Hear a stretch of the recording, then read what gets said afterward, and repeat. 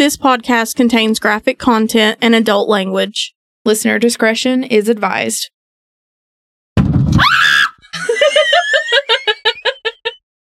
Hey guys, it's Kayla. It's Katie. And you're listening to Murder, Mayhem, and Merlot. October edition. Yeah.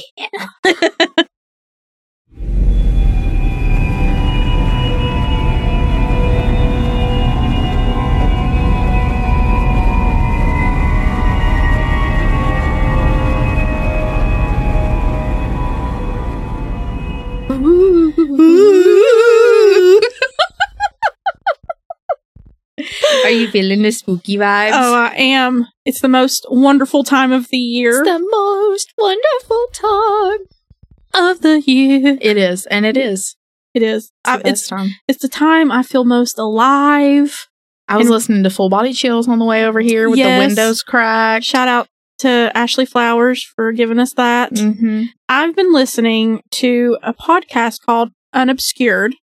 And if you're not like a huge history lover, you probably wouldn't like it, but I think it's great. And I've listened to a whole season on the Salem witch trials, which is in of itself is, you know. And we're going to Salem next year. We are. So you got to listen to it before we go. Because like he very eloquently gives you the whole rundown, the whole drama. I'm going to listen. And he has historians come on there. It's great. And I highly suggest everyone, if you're interested in that stuff, definitely go listen to it. I learned new things I didn't know about it. And like, for instance, one of the women who was accused, her name was Sarah Good. And right before she was hung, the Reverend came around and was like, just confess. You're already going to die. Just confess. And she said, I am no more a witch than you are. She said, if you kill me today, God will give you blood to drink. And when that Reverend died in 1717, I think that's when it was, he had a brain hemorrhage, which means he probably choked on his own blood. Mm-hmm. And that just gave me literally full body chills when I heard that. And I was like, that is poetic justice. Truly. It is. Very fitting. Yeah. So anyways, I just went on a little tangent there, but I've been real interested in that podcast. So see, Katie and I, we listen to all sorts of stuff. We listen to all kinds of stuff. Yeah. But what spooky shit you got for us today? Well, speaking of the 1700s, flip it back. I am doing Rotherwood Mansion, which is Ratcher and Kingsport. Ratcher. It's like a mile away from my apartment complex. Yes. It is, you grow up hearing about Rotherwood. Oh, yeah. It's one of those that if you lived here as a kid, you heard all the ghost stories. Yeah. So it's in all the local, like, history, ghost, like, haunting stories that come out. Mm-hmm. It's literally you just pass it on a daily, all the time. Like, you probably pass it on a daily basis, but you just pass it Yeah. And I mean, you don't think about it when you pass it because you heard about it when you were a kid. So you're like, it's always been there. There's Rotherwood. Yeah. Yeah. So it's weird to see like all these people that don't live here writing these like articles about how horrifying it is, and it's this big, beautiful mansion. And I'm like, I mean, it is beautiful. It is. It is pretty, but I'm like, they're like, it's ginormous, and I'm like, you should see the houses in the neighborhood behind it. Yeah. Like, yes. You thought that was ginormous. Wait till you see them fucking things. Like, but Rotherwood Mansion, whipping it back to the 1700s. Bringing it way back. Way back. Rotherwood Mansion is located in Kingsport, Tennessee, on the banks of the Holston River. The land was inherited by Frederick Ross in the 1700s. And, a little fun fact, my dad grew up in Ross Campground, and that was established by the Ross family, obviously. Yep. And Ross Campground Church is where my family used to attend. Yes. Until the preacher started playing games. Anyway. So the land that was owned spanned from Virginia to Bays Mountain, which I never realized how much land that they owned. I knew that it was like all of this part of like established Kingsport pretty much. I didn't know it went all the way to like Bays Mountain in Virginia. I didn't know it spanned that far, but learned something new every day. It was built in 3 separate parts. The north third was built around 1818. The south house was built about 2 years later, and then the two were later joined in the middle in 1845. And you can kind of see the two sections on the side when you look at pictures of it in the front and then see like where it was conjoined in the middle. It's mostly made of brick on the outside except for the white columns aside the front steps and the white windows. On top of the column sits like a little small walkout balcony that exhibits a beautiful view of the river below. It has a long gravel driveway on the side that comes from Netherland Inn and a graveyard in the back behind the mansion. And the stories that come with this mansion, while they talk about ghosts and stuff, let me just say, are so fucking sad. This place just has a sad history. So, given the times, Frederick did own slaves that worked on his land and inside the mansion. But also in that time, Frederick was considered one of the least cruel slave owners, which I don't know that that's the word that you should use because he still owned other people. Right. So it is cruel in itself, but for their situation, they got dealt a better hand than most other slaves in other areas. He was cruel, but not like... He was cruel for owning them, but he wasn't cruel in like punishments towards them or anything like that. Like they had housing, they were fed, they were able to be bathed and stuff like that. Which is such a low bar. Like we're not. It is. We're not trying. I'm not saying that. I'm speaking of their time. Like them versus other slaves and what's to come of a slave owner with this place later. Mm-hmm. They got dealt the better hand. Okay. Not a good hand, but the better one. Okay. Like I said, he didn't like punish the slaves or anything. He didn't like brutally beat slaves and stuff like that. And his daughter, Rowena Ross, was like super duper loved by the slaves. I reckon she was just like their friend pretty much. She was known to be very, very kind from the time that she was a child up into her adulthood.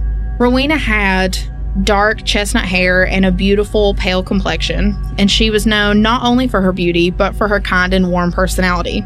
And she brings us to our first haunting. Rowena was to be married when she came of age to a man that she said was her true love. With the whole family excited about their daughter's engagement, Frederick built the house parallel to the first home to be for Rowena and her family. So that's where that second south wing came from. It was supposed to be hers and her family's. Rowena's house was almost completely white when it was finished, but Rowena and her fiancé would never get to live in the house because only a couple of weeks after its completion, it burned completely to the ground. And that's why it is brick today. It was white and then burnt to a crisp. Oh, wow. Which I never knew. No, I didn't know that either. On Rowena's wedding day, in celebration, the groom and a few of his friends loaded into a small boat and went fishing in the river. They got married at the mansion, of course. Because when your dad owns a mansion, you're going to get married there. You know? Right, I mean.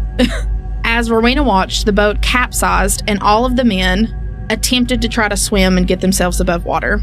3 of the 4 men survived, and the one and only death was that of Rowena's husband.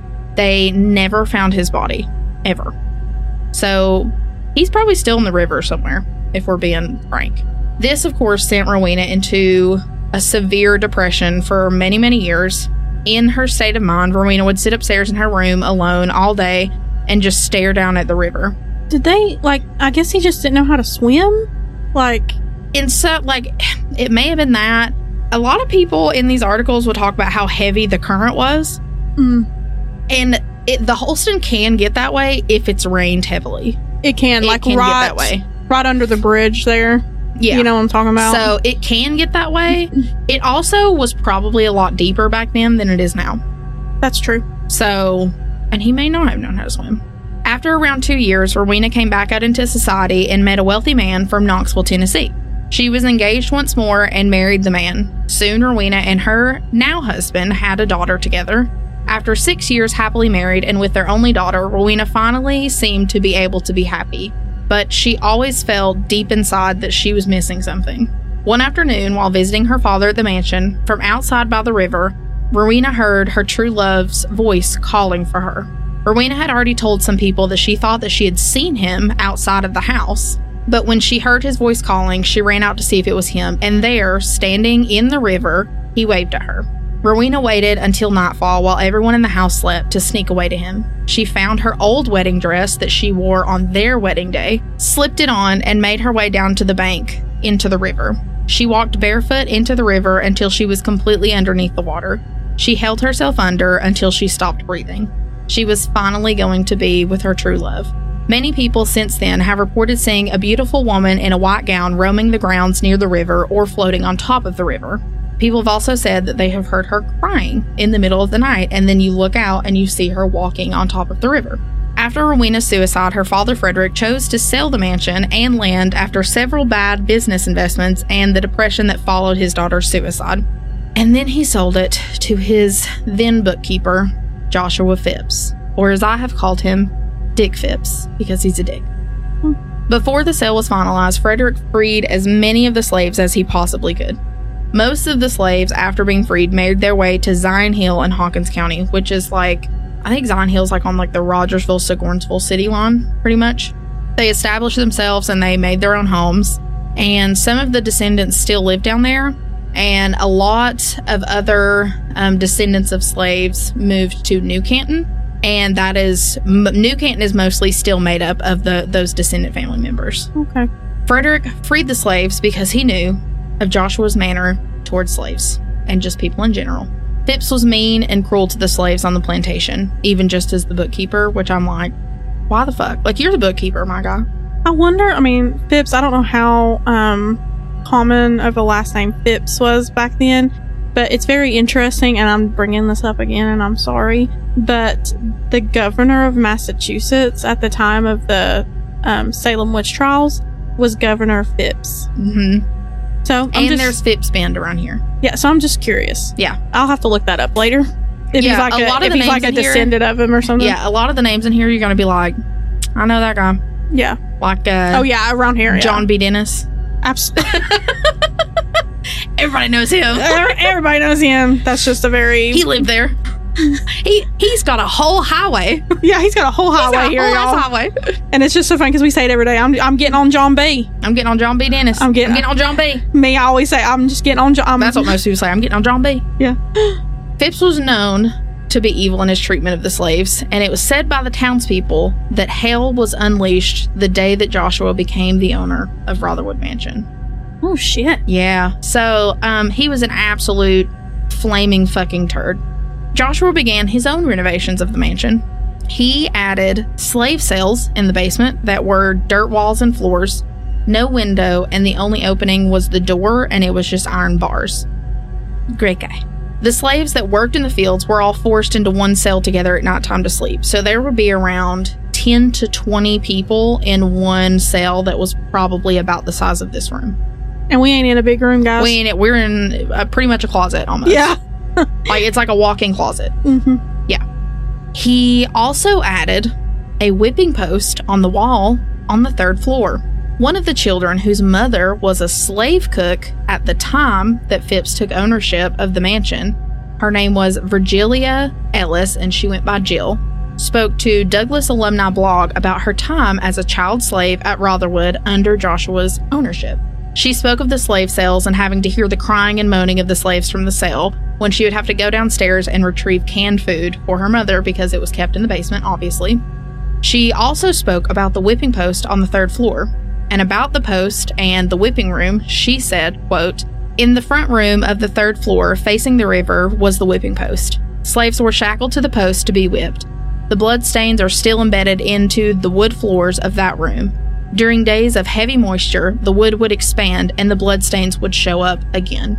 Jill also explained that if a slave was beaten to the point of being mutilated, that he or she would be shot due to them no longer being able to be of use on the grounds. So they would beat he or she so bad and then just kill them. Yeah, he's a real dickwad. And to have a whipping post inside of a home, that's because most of them throughout history were outside. This man was like, I want to be human beings in the comfort of my own home. Yeah.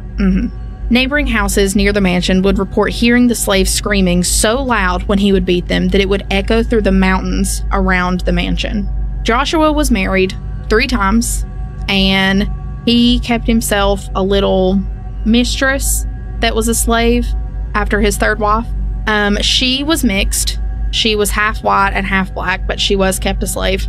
But because of her being his mistress, she got a lot of special treatment. And because she got special treatment, she took that upon herself to be cruel to the other slaves, even though she was one. Yeah. She would help with the beatings and the punishments. She would tell on them if they did something bad, which would result in them being beaten. Yeah. But, I mean, at the same time, that was probably maybe some survival instincts. Because let's be real. Yes. Yeah, she was a mistress, but it wasn't consensual.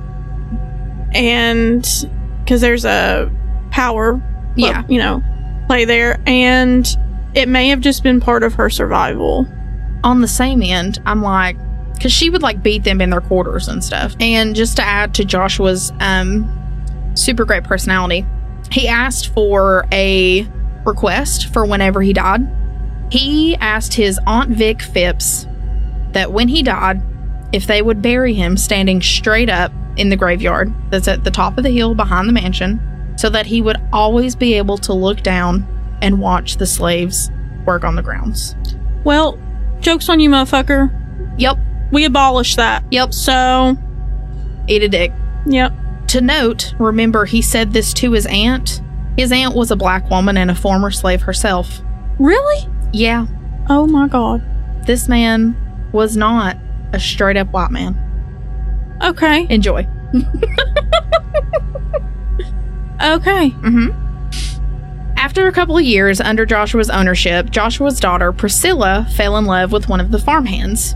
It did not say in any reports whether he was black or white, but I am completely assuming that it was a black slave that worked on the land, because let's be real, you're not going to hire a white guy at that time when you already own slaves and have to pay him to do work. So it never said, but I'm assuming that the farmhand was a slave. Okay. Joshua did not like this, so when Priscilla's lover was sent into the Battle of Fort Henry, some people call it the Battle of Kingsport, Joshua had him killed by one of the men on their own side during the battle. He then told his daughter Priscilla that he had her lover murdered by one of their own, and told her why he did it, just because he didn't like him and he didn't want her to be with him. So I got him murdered. Priscilla passed away after some months. After falling into a deep depression, she had stopped socializing and stopped eating, which eventually led to her death. She was 20 years old. In the summer of 1861, Joshua mysteriously fell ill. He had a very high fever, and he never made any sense when he spoke. He was probably hallucinating, and they just didn't know what it was. Everyone that was still living on the grounds was afraid to catch whatever it was that he had. So he was quarantined in the carriage house, but not completely alone. Of course, none of the, fancy white people lived in the house. They were like, I don't want to get it. So what was their solution? Put a slave in there with him. The slave was a little boy. He was a child. And they put him in the room full time to take care of Joshua. After days of fighting his illness, the high fever took him and he died. But no doctors could explain his sudden illness and death. But according to the boy that was in Joshua's room, he didn't just die. He didn't just lay there and pass away. The child said that one afternoon, he was fanning Joshua's face because it was hot that day and he had a fever, when suddenly Joshua's eyes popped open and started moving rapidly around the room. And then, just suddenly out of nowhere, stopped and stared right over the top of the boy's head out the window. This scared the shit out of the child, so he screamed. And then he stopped screaming because he heard this intense buzzing sound. And out of nowhere, he said hundreds of flies flooded the room. He said that they kept coming and hundreds turned into thousands, and then they all at once descended onto Joshua's face. He said they started flying and crawling in his ears, his eyes, his nose, his mouth. He said you could see them going down his throat. And the poor little boy was just petrified, as would anyone be. He watched as Joshua took his last buzzing and rattling breaths. The boy said that his death rattle just sounded like buzzing. The boy ran to go get the doctor, of course, and when they all returned, the room was completely void of any flies. Not a single fly was found. But Joshua's face was left with his eyes and mouth wide open with a terrified look on his face. I felt that was a fitting death. Yeah. I hope that's what happened. I hope he didn't just lay there and pass away. I hope it was what the child said. That's just me. A couple days later, the funeral was held for Joshua Phipps. The casket was supposed to be pulled by 2 large workhorses up to the cemetery at the top of the hill. After everyone had arrived for the funeral, a storm could be seen coming in. The wind picked up and the skirts of the women blew, but that wasn't all that moved. The black cloth that covered Phipps's casket began to move ever so slightly. Some of the people believed that it was not the wind that was moving it, but instead it was Phipps beneath the cloth and in the casket, alive. But even so, everyone hated him so much that they didn't care to look. If he was alive in that box, let him rot in the ground was pretty much what they thought. Period. I'm right there with them. I'm like, shit, I ain't going over there. Bye. I wouldn't even put one of them damn bells above his casket. No. Bye, Josh. Ain't never bet nobody good named Josh. We'll just be real. So, it's just a bad name. Oh my god. Sorry. Not sorry. Anyway. As the procession began, the horses attempted to pull Phipps up the hill to the cemetery, but they couldn't move. The horses dug their hooves so deep into the ground that it began making ruts and holes, but they still didn't move. Someone brought 2 more horses up and attached them to the carriage. They now had 4 workhorses trying to pull the carriage with the casket inside, and eventually they did move. They pulled the carriage very slowly to the top of the hill, but everyone that was in attendance said that it looked as if the carriage had an unbearable weight in the back, that the wheels began to turn abnormally and they would crack under this mysterious weight. Once they reached the top of the hill, a strike of lightning hit in the middle of a tree, splitting it in half, sending one half of the tree onto the path up to the cemetery. Of course, everyone in attendance started whispering. They were like, "This is the devil. This is the devil." And so they were like, "We're still going to go for them to bury him, but Satan's here. But they're still going to go. There's evil afoot." But they're going to hang out. They're going to hang out, though. Yeah. Wait, you know what? At the end of the day, people don't change. Like, no, they don't. Your neighbors are going to see just what the fuck's going on. Exactly. They gonna hang out and they gonna find out. Yep. That is something we would do. Exactly. Yeah. I'm gonna just be, if something's going on outside, I'm gonna just be outside, just vacuuming my lawn, just see what the neighbor's yelling about. I'm just dusting the driveway. Like, So 6 of the men gathered and they got the casket out of the back of the carriage and they just carried it over the fallen tree and to the side of the grave. There, the pastor was waiting and he gave Phipps his final words before they were going to lay the casket in his little hole in the ground. And out of nowhere, the river began to bubble and boil and the current rapidly picked up. The thunder from the storm that was coming in got louder and louder, and the people looked as the casket started to move. It vibrated like thousands of flies were inside. And they heard the sound of claws scratching at the inside of the casket, as if something was trying to get out. Suddenly, a huge black dog... Oh, there it is. There it is. I was waiting on it. Busted through the casket lid and ran through the grass while growling at the people and showing its glowing red eyes. It did one last circle around the grave, and then it ran off and disappeared into the woods. Phipps was buried with quickness, and then everybody left. They were like, you know what? We stuck around... And we found out. We fucked around and we found out, and now we're leaving. Okay, we put his little box in the ground and we out, because that's no puppy. That's not man's best friend. That's not what that was. No, that was Satan's best friend. That was Satan's best friend. But after the whole dog situation and running around, when they went to put his casket in the ground, real quick, like, the casket was completely unharmed. Nothing was broken. Everything was fine, and they were like, okay, fuck it. Now we're really out like Sprout. So he got buried and all that good stuff for the couple people that hung out to bury him, which I'm sure it was probably slaves. And as everyone left and went back to their carriages, it was said that they could hear laughing, and it was the laughing of Joshua Phipps. That motherfucker. He just giggling in his little box. His little giggle box. His little giggle box. His little giggle box. He's so funny. After 2 weeks, those living at the mansion started to report hearing animals running through the halls at nighttime. More specifically, a dog. And shadows moving in and out of the walls. Most notably, they heard Joshua's laughing, and sometimes he would appear at the end of their beds and would rip the covers off of him so that they could not sleep. And I'm like, you were such a shit stain to society while you were alive. and then you come back and your fucking haunt is to take the blankies off of people. You was a bitch the whole time. Yeah. He's like, I'm gonna take your covers. I'm gonna get them. Like, what the fuck? Anyway, I'm like, that's all you gave us? And that's all you got? Like, that's it? Okay. Then the slaves started coming to the new owners of the mansion, reporting of seeing Phipps with a black dog with glowing red eyes, tormenting. I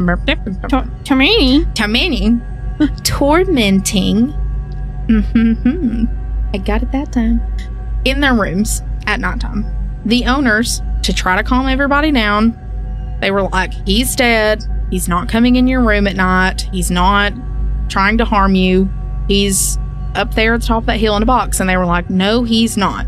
He's been in our homes every night, fucking with us, and he's alive. So the owners were like, okay, we will take you up there. We will dig up his grave to prove to you that he is 6 feet under. And they were like, okay, we'll feel better if he's in there. But if he's not, we're going to have a problem. We're going to have issues. Sometime in the following days, they did just that. They gathered all of the slaves that were still living on the grounds up and everyone that was living in the house, and they took them up to the graveyard and they started digging up his grave.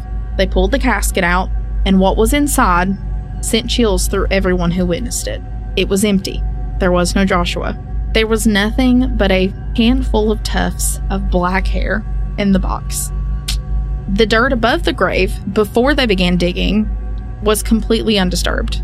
And everyone was like, what the fuck? And all of the people, the slaves that were saying, he's in our room, they were like, see? Fucking told you. So they were exhausted. They wanted some fucking sleep. They were sick of this asshole. Even in his afterlife, he was ruining their lives. And they were like, we'll fix it our damn selves. And so one night, they went up there and they destroyed his headstone and they desecrated his grave. And then there was one little piece of Joshua still left. Do you remember his little mistress? Mm-hmm. That was also cruel to the other slaves? Yes. Yeah, they went and took her one night and they beat the shit out of her. And they beat her until she died, and her body was never discovered. And I don't know if they fried green tomatoed her ass and they ate her, or what. They never found a single trace of that woman. Oh. Mm-hmm. One can only assume. But I'm like, maybe she's in the river. Am I upset about it? Maybe she's in the river though. Maybe. Too, you know? Maybe. Who knows what they did with her? Maybe they buried her under one of those little cells. Maybe. So, is his headstone still there? I mean, I know they desecrated it, but like, because I haven't seen it. Like, I'll show you a picture afterwards. I can't share it with you all because it's my little cousin. He wanted to take a picture in front of it once when I was taking him back home after swimming. But there are Phipps headstones up there. I just don't know if maybe that's Priscilla or I don't know who it is. You can just see in the background of the picture that I took of him, Phipps on the top of the headstone, but you can't see like the rest of it. You can only see like part of Phipps. So I don't know, we need to go up there and look, because you can go up there and look. Yeah, I just wonder if anybody's ever tried to like, you know, look again and see if someone's in there. Like, yeah, I don't know. As far as I could find, I don't think that he's up there anymore. Like, I don't think that they put a headstone back up there or anything. And I don't know that he's even still, like, if they left like the empty casket up there or what. I don't know. When it said desecrated, I don't know what all they did. Hell, they might have dug it up and then thrown that empty casket in the river for all we fucking know. I don't know. Right. Because obviously it's hard to keep up with details for the time, you know, but whatever they did with him, I don't, you know, it would be interesting to know where he is, but I don't like care. Right. Well, just because they said he's not there, so it's kind of like, yeah, it's like, where did he? Yeah. So I want to know if somebody's, you know, found a body or found bones, you know. In the 1940s, after the mansion was passed to a new owner, previously it had been bought by the state of Tennessee and then it was sold to another family. I could not find their names anywhere. Renovations were being made to the mansion, and you know what they say about haunted places and renovations, and you just shouldn't do it because it'd be stirring up their shit and they don't like it. And that's what they did. They stirred up their shit and the ghost didn't like it. One of the men that was working on the home was witnessed seeing a ghost. He got seen seeing a ghost. Other crew members said that they were just working downstairs in the basement. They were having some plumbing and some electrical stuff worked on downstairs. And they looked over because he had just froze and he was looking up at something, and they said that he was just paper white. They said that he screamed, ran up the stairs, through the house, into a work van, and left. Later in the day, they were able to get a hold of the man, and they met him, not at the mansion, because he said that he would never come back, and he never did. And he shared with them what he had seen. He told the other men that he just had the feeling that he was being watched, and we've all had that feeling, and you do just kind of start looking around. Unfortunately for him, he did see something looking back when he looked around. At the top of the basement stairs, he said that a man appeared in a black suit with a large black dog with red eyes at his side. He said that the dog was growling at him, showed its teeth, and then lunged at him. Said it chased him all the way through the house, out into the van, and then some down the road before it dissipated behind him. Yeah. People have also said that they have seen the apparitions of former slaves on the grounds and inside the mansion, wandering the property, slaves that were never freed from their owner, even in the afterlife, which I find terribly sad.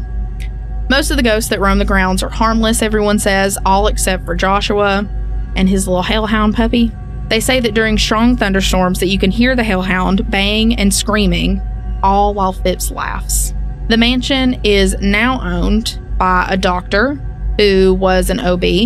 She's lived there for the past 30 years, and the doctor says that she has never seen or heard anything that made her think that the house is truly haunted, and she's never had any issues in the home in terms of ghosts. She reports that it's just a lovely little historic home. So, whether you believe in ghosts or not, that's the story of Rotherwood. Of Rotherwood Mansion. And it is sad and disturbing. So, I have a story kind of connected. Okay. And take this for what you will. I don't know if I necessarily believe in ghosts and whatnot. That's the dumbest shit I've ever heard you say. I don't know. I'm completely pondering our friendship right now. Oh my god. I mean, okay. Here's what I don't think they're as common as people like to make them out to be. Like those ghost shows and stuff. You know what I'm saying? Like, well, I think a lot of that is faked. Yes, that's what. Yeah. But I mean, I'm not saying that everyone who's think they've seen something is lying or, it's a figment of their imagination or whatever. But one day when I was probably 17, I guess. Now, there is a place near Rotherwood called Sensabaugh Tunnel. Okay. And as you know, very well know, but for the listeners who don't, Sensabaugh Tunnel is another place in Kingsport that has some history to it. And is known to be a haunted Yeah, to be place. Haunted, yeah. And it is just like one of those rites of passage, it really is around here to go to Sensabaugh Tunnel. And there's the main tunnel, like people can drive through, and then there's the original Sensabaugh Tunnel. Well, I had a friend who was from New York, and actually Evelyn, who has done our cover art. Shout out to Evelyn. But so she's from New York, and one day, and her parents and her siblings moved. They moved down here and had been living here for a while, but she had never been to Sensabaugh Tunnel. And I was like, Evelyn, you have to go. Like, it's just you have to. It's a thing, and turn your car off and yeah. And you kind of have to pass Rotherwood to get to Sensabaugh. Well, you don't have to, but the way I went, I passed Rotherwood. Yeah. And coming from the direction I was coming from. And I turned down the road, head to Sensabaugh, and it's really close to Rotherwood where I was. And, they say that you can see Rowena walking up and down the shore of the river, the Polson River, looking for her husband.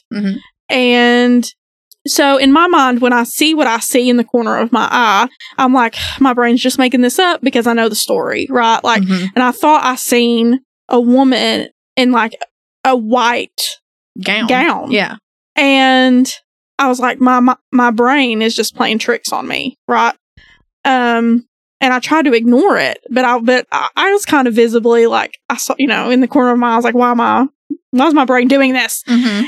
And I look over at Evelyn because I'm driving, but I kind of look over at her, and Evelyn's already pretty pale. But she was like, for lack of a better term, white as a ghost.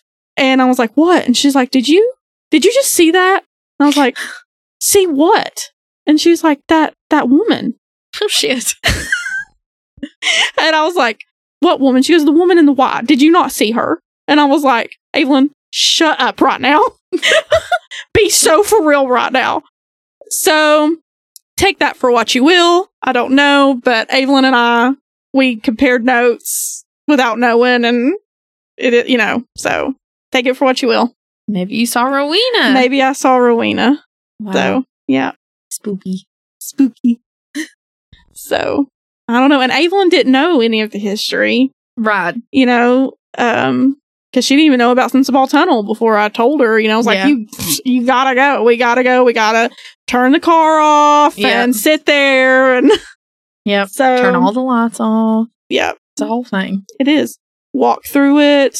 See if you can make it to the other side. So, yeah. I may do Sensible Tunnel this month. Talk about Sensible Tunnel. I know your dad really doesn't want me to. Yeah. It's kind of overdone. And there's so... I'll tell you why if she does it, I'll tell you why at the end of her episode. Yeah. I also have an additive that links the two, but I think I'll save it for your episode. Because I don't want to ruin one of the stories. Okay. Yeah. Okay. So, yeah. But well, that concludes our first October episode. Yes. We, this month we're just kind of doing spooky shit, and it, a lot of spooky shit involves true crime anyway, so. Yep. It's our favorite. And then at the end of like an episode that was like research based, we're just going to share like a personal story. So that's what Kayla just did. I did the first like research thing, and she welcomed us with our first ghost story, personal story. Mm-hmm. So anyways, thanks guys. Hope you enjoyed it. Have a spooky month. Yes, have the spookiest month. Bye. Bye. We'd like to thank Mikey Kinley for audio and editing, and our friend Evelyn Uleberry for our cover art. Make sure to like and follow us on social media on Facebook and Instagram. Our Instagram is M3 Podcast, and you can find us on Facebook under the name of our podcast, which is Murder, Mayhem, and Merlot.